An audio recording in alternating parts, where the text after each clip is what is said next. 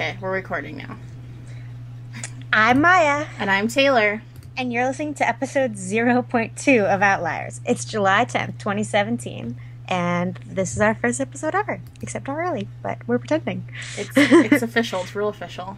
Get familiar with him because he's going to be the American goalie behind Austin Matthews. Jason Botterill is just going and, taking every single player he can, shoving him in his basket and being like, I'll take this one.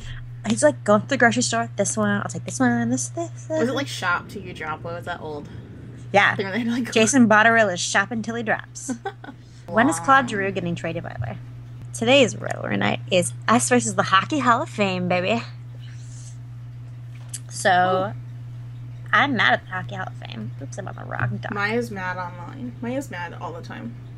My thing is, we've come to the point in society, and just even if you just look at it from a sports perspective, we've come to the point where women watch the sport, women play the sport, women are CEOs, I think that we'll see women GM soon.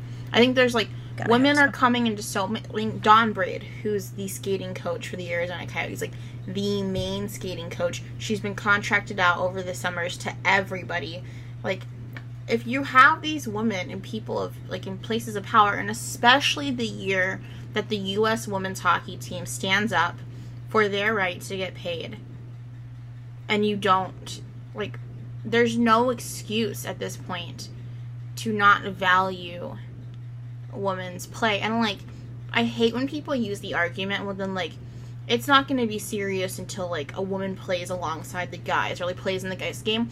You need to respect the women's game for there to ever be any, people need to start treating the women's game with the same level of respect and admiration as they treat the men's level. The point is to value them for who they are, regardless of having to compare them to a male counterpart. And the sport they play, and then it's amazing. They don't have to play in the NHL to be valid. People talk about, adversity, in the NHL, and, what these guys have gone through, and, women have done that on top of also being, and it is there are a lot of players that it's true for, especially players of color in the NHL. Oh, 100%. But it's not.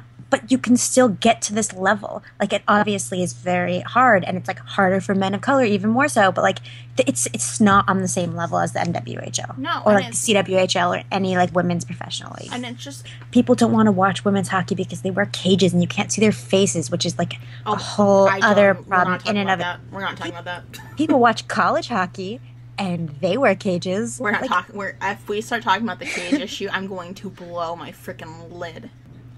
How is Willie O'Ree not in the Hockey Hall of Fame? Tom. Yeah. Shout out to Tom, who doesn't even think we're going to fucking do the podcast. My must read of the week is by Joe Pack, and you can find him on Twitter at Joe Pack. He's a freelance writer who used to work for Sportsnet. And this article's on Sportsnet, and it's about Pia Sterner, who could have been the first NHL's women's coach, but she turned down the job. I think it's cool if we can, when we share our media picks, to highlight stories that highlight issues like that. We need to think of a better sign off for that.